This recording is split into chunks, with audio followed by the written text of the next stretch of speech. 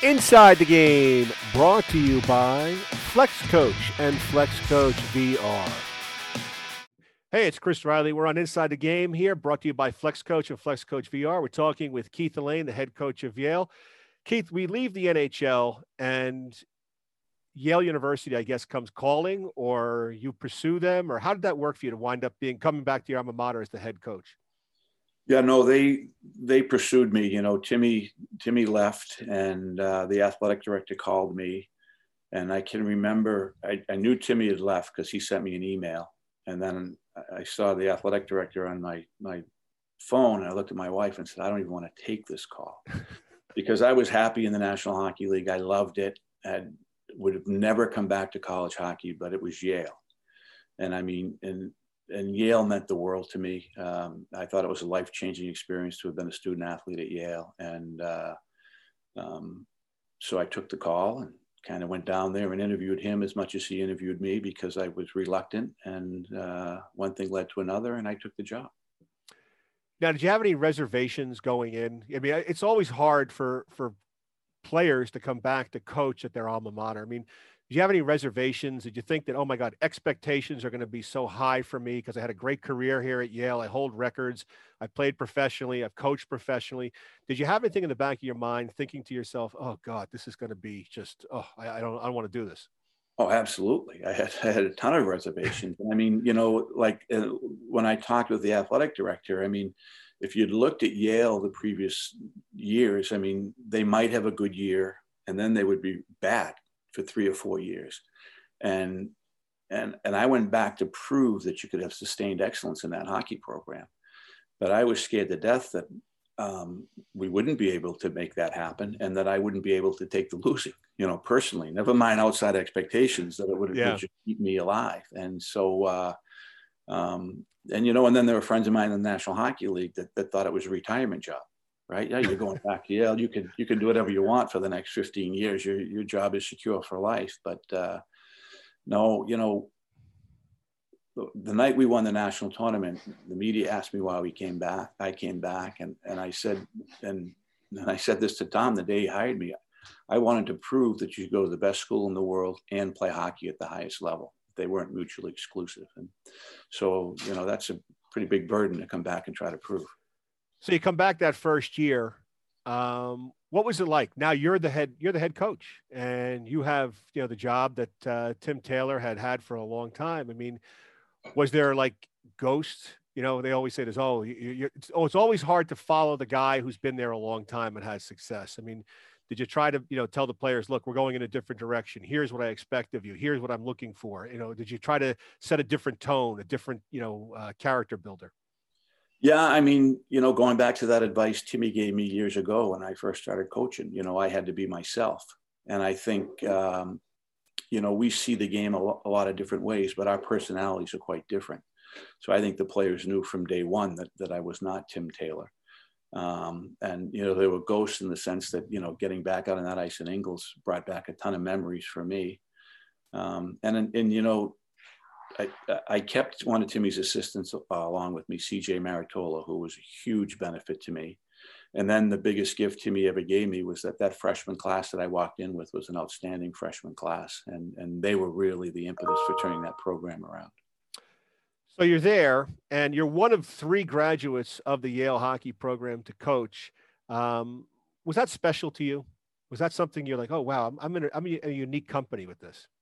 It was absolutely special to me. I mean, like I told you, I can't even tell you how much passion I have for Yale and Yale hockey. And to have been the guy responsible now for leading the hockey program was unique, is unique. It's something that I treasure every single day. I've been blessed.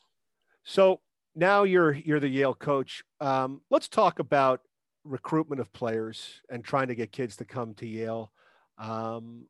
You know, it's a very tough game today. Their kids are committing as young as 14 and 15 to programs, and coaches don't want players unless they're like 20 years old coming to their school. Talk about, what do you look for? Not so much in the grades. We'll get to that in a minute because we know it's a vital part of it. But what do you look for? What are 3 like innate, things you look for in somebody that's coming to Yale? What do you look for in a player? I mean, it's very specific what we're looking for. I mean, obviously there's a base skill level that's required to play Division I college hockey, right? With skating, shooting, passing, no matter what you have for an intangible, if your skill level isn't high enough, you can't compete. And then we look for players that have an impact on their games. There are some guys that have a lot of skill, but you watch the game and not a lot happens. I want difference makers. But then the three most important things and the things that we value as a program is, number one, competitiveness. I want guys that compete every single day in games, practice, compete for every puck. We're looking for guys that are committed. And that means that, we want them to have a growth mentality. We want them disciplined. We want them understanding that when they come to our program, we're going to help them become better as an individual, so our team become better. But that takes a certain work ethic. And then we're looking for functional intelligence. There has to be an innate hockey sense and awareness to the game and how they play without the puck. So those are the three things that we value in a hockey player. Let's talk about grades, because grades are extremely important. I don't care what school you go to. Coaches don't have time to be worrying if you're passing a class, not passing a class. Talk about how many kids are eliminated just because of grades and how that affects, because some kids think, oh, I'm a great athlete. You know what? I don't really need to study that hard. If I get like a solid B average, I'm okay. Not the case, even at a non-Ivy League school now. Yeah, but at an Ivy League school, I would say 80% of the players that we're interested in, get lopped off just because of grades. I mean, it's a small pool that we can look at, and it's okay, because the one thing I'm comfortable as a coach is that the players that they allow into school are going to be able to do fine here. They're not going to be overwhelmed by the academics. But, when we go scouting or when we call coaches, the first thing we ask for is grades, because I don't even want to waste our time drooling over a player that isn't going to he's not going to be good. Yeah. Yeah. No, it's heartbreaking. What's one thing that a player, when they come to college, what's one thing they don't know that they're going to learn very quickly when they come into school? You mean as a hockey player? Or? Let's go like a hockey player, and then on the academic side, what are, like, let's make it two things that maybe they won't, like, there's some things you get to college. You remember, I remember that you get there and you're like, oh my God, I never knew that was going to happen to me, or this was going to be this way, or what are things that they should be prepared coming in? Yeah, I think as a hockey player, the thing that the freshmen don't realize is how intense each and every game is, and how important every puck battle and every shift, and that if you're not ready to go, you're going to be taken advantage of, because the games are tight, they're competitive, they go down to the wire, and every game is so vitally important because of the number we play. So I think that's the one thing from a hockey side. I think academically, I think the guys early on are surprised at how much reading there is, the volume of the work, like, it can be overwhelming if you're not keeping up to it on a day-to-day basis. Do you talk to the players about that? Do you say to them, look, when you guys come here, we expect you, grade wise, to keep it up. We expect you to do the work. You're just not here to be a hockey player. I mean, do they get that message right off the hop? Yeah, they do. And again, I think our admissions process calls the herd that way for us too. I mean, they wouldn't survive the admissions process if they weren't serious students all the way through. So it's not like they're going to be making a big change. It's just, there's a higher volume of work. But I think the guys that end up being able to get in have been serious students all the way through. Now, to most guys, because you're the Ivies, you're not like you're a big program in the sense of it's tremendous tradition. But the more guys stay for the 4 years than other schools. I mean, like I know some programs, the kids stay for a year and they're on their way to the NHL, but this is more a different thing for them. They want to stay. There's more tradition, that kind of a thing.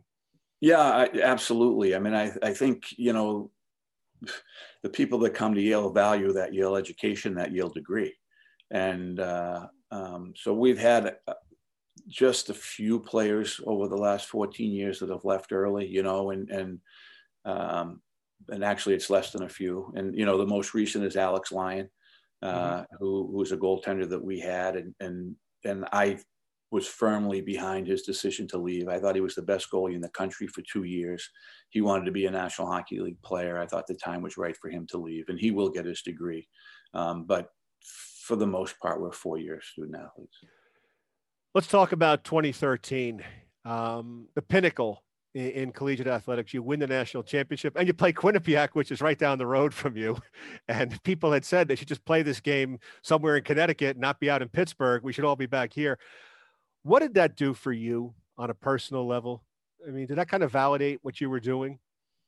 I don't know. I couldn't even answer that. I've never thought about what it did for me on a personal level. You know, I remember, again, I have such vivid memories, but the words I said to the team after we won was that they've done way more for me than I could have done for them, just because, you know, we had a team in 2011. It was probably the best team I had, and I thought that would be our chance to win it.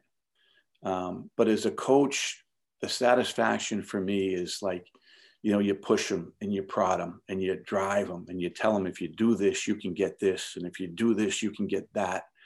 And it doesn't always happen, but the look in their faces after they won, and the togetherness that had brought that group and the Yale community is really what it was all about. I mean, you know, it is trite because it's been said so many times before, but that group will walk together forever. You know, Yeah. I mean, It's a very special thing, right, but it's real. You know, Yeah. I mean, it is real, and it's you know, and in the process to get there, I think you get so much more from becoming a champion than you do from being a champion. You know, and so it was just it was an incredible ride with a great group of guys. I have to ask one question on this. A lot of very famous alumni have come through Yale, a lot of prominent people. Who's one person who called you after you won, or you got a congratulatory note you were very surprised at when you won the national championship? Maybe John Kerry. I mean, there are other He's people. A hockey guy. But that may not be as prominent in the news you know, I mean, because I had some fabulous calls, but someone that's, you know, people would recognize would be a guy like John Kerry. What did he say? Did he say, "Oh my gosh, you know, thanks for winning for us," or was it kind of like, you know, "Oh, I can't"? Yeah, we're all this. proud of you. It was great. You know, I've been following the team for a while. I knew this was going to happen. You know, It's got to be cool. Let's go now to youth hockey and kids today and what's going on in youth hockey and youth sports. What do you think is lacking in youth hockey today and youth sports that's really needed, that they need to take it back to? I don't know. I mean, that's what's lacking. I think USA Hockey has done a fantastic job with this ADM model. And I think that more and more programs across the country are buying into it. And so we're developing skills at a level that we've never done before, that maybe no country has done. So I think that's outstanding. I still think what's lacking is, I mean, we have more players playing than ever before. We're developing a broader base of players, but I think it's becoming a rich kid sport. And, you know, the ice time costs, and then you've got private lessons and you've got skating coaches. And so I just wish, you know, when I was growing up, it was a lower middle class kids sport, really, at least in Massachusetts. So I think what's lacking is that we're becoming too much of the demographic Hierarchy. The demographic is trending too much socioeconomically upward. And I would like it to be a more democratic sport. Talk a little bit about the American development model. What do you see positive out of that? I mean, a lot of guys, a lot of coaches I know now are saying, "Oh, this is a great thing. This should have been done years ago." You know, how did they come about this, and what do you see that's great? And are you seeing it in your players at the collegiate level? Yeah, I mean, I think the skill level of the players is greater than it's ever been before, you know, across the board. I mean, you might have a power play guy, the top two guys that could do certain things with the puck, and now they're all coming up and they can do that. I think, you know, the whole concept that you're going to get more touches and you're going to be around the puck more, and you're going to be on your edges a little bit more because you're playing 3-on-3 across ice rather than playing 5-on-5 with a full sheet of ice. So what it's done to increase the skill development of our players is the greatest thing. Talk about, you know, the skill levels up, everything, the skating is better, the stick handling is better. Kind of go into like objectives that coaches should have, you know, at each, you know, the bantams, the peewees, the mites. What are some objectives coaches should be meeting along the way with their kids? And how do you overcome sometimes a kid doesn't really pick up or a team doesn't pick up on something? Do you get concerned, or, do you worry about that? Or everyone develops at a different level? Yeah, I'll be honest with you, Rouse. I'm probably not qualified to answer that question. Okay. I mean, I've been coaching older kids for so long now, Yeah. but I do think there is a pedagogical progression that needs to be made, but I'm not the perfect person to answer that question. But the one thing that I think relates to that question is, and this is a potential problem, is that you've got that 12-year-old who's a little bit better than everybody else. Maybe he had an earlier start. Maybe he had a private skating coach, but he's not necessarily going to be the best 20-year-old. Mm-hmm. And you've got to make sure that you find time to play the other guys and get the other guys involved, rather than just play that best player because he helps you win hockey games. I think that's important. Talk about the danger of specializing in one sport as a young age. Talk about, because a lot of coaches say, well, this kid couldn't throw a football, couldn't throw a baseball, couldn't do this. He's a great hockey player. He's a great soccer player. Talk about the importance of specialization, how dangerous that could be as you're young, and what it doesn't really do for you. I think it's dangerous in a lot of different ways. I think number one, you're going to make yourself susceptible to overuse injuries. Number two, I think that you cut out so many experiences that you might have as a child growing up. I mean, back in the day, right, you'd play, like when I was in Sweden, the kids would play in the same soccer team in the summer and the same hockey team in the winter, and they'd play another sport together in the spring. And the beauty of it is the best hockey player isn't the best soccer player. So you'll learn how to be a different personality on a different team, and you have a different role. And I think that's great for your growth in either one of the two sports. I think there are lessons to be learned. There are friendships to be made that you're going to be missing out on. And specialization is dangerous because it can lead to burnout. Now in the NHL, early specialization. In the NHL and college, how do you tell a player, hey, take the off season, rest, heal up? I mean, talk about that too. I mean, some of these youth leagues, they're playing like 11 months, 12 months out of the year. No one gets a break. Talk about, the resting, the healing, what it does for you mentally as well as physically for these guys. Yeah. I mean, I think some of these leagues are playing 12 months because someone's making money off of it. Let's face it. You're talking about it's becoming a very rich sport. Yeah. Yeah. But I think, our players understand that there are different periods throughout the season, throughout the year, and we're trying to do different things during different periods. When they get here in the school, we're in preseason, and then we're in season. And then, the day our season ends, we have a 2-week period where they can do nothing. 2 weeks of nothing for rest and recovery. And then we start an active rest program. And, our strength coach kind of engineers all of this. And then that's a 2 or 3 week period. And then we kind of ramp up I recommend that they stay off the ice until June. Some guys feel like they need to be on the ice. But I think that, it's important that you go through the process and you get your rest, because rest and recovery are as important to growth of skill development and mental development is actually doing the exercise. And we have to educate our players that.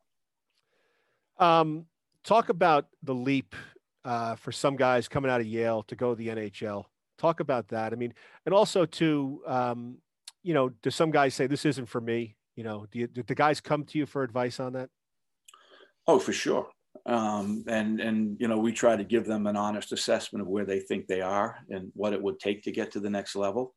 And then some guys decide it isn't for me. There are some guys, to be honest with you, where they think it might be for them. And I try to tell them, look at, this is your best path right here. I'm going to save you a couple of years of heartbreak. But it's a big leap. You go from being, the guys that even get a chance are the top dogs in college hockey. And then you go and you realize that everyone that you're on the ice with is better than anyone else you've ever been on the ice with before. It's not a game anymore. It's your business. It's your livelihood. It's your paycheck. You've got the grind of an 82-game season. That is something many of these guys haven't experienced before. So you've got to be mentally prepared for the ups and downs of a pro hockey career. And it's challenging. Finally, I want to know, what has been your best moment in hockey? Or do you have a bunch, or do you have a few that are just like, that'll always stand out to you that you just look back on and say, wow, that was a great time, or that was this, or. My best moment in hockey. I mean, I've been blessed. I've had so many unbelievable moments in hockey. I mean, I might have to go back to the first game we won in the Olympics in '92, only because there's a special emotion when you're standing on the bench in a foreign country and they raise your flag to your national anthem after a game. I mean, it's a feeling that is like none other. And, you know, and I've been able to experience that other times through USA Hockey, but that was the first time. And it was, I thought, wow, how lucky am I, you know? Yeah. Well, I want to thank you for your time. This has been wonderful. Great insights, as always, from you. This is Keith Allain, the head coach of Yale. Thank you, as always. Appreciate it. And you're listening to Inside the Game with Flex Coach and Flex Coach VR. Inside the Game, brought to you by Flex Coach and Flex Coach VR.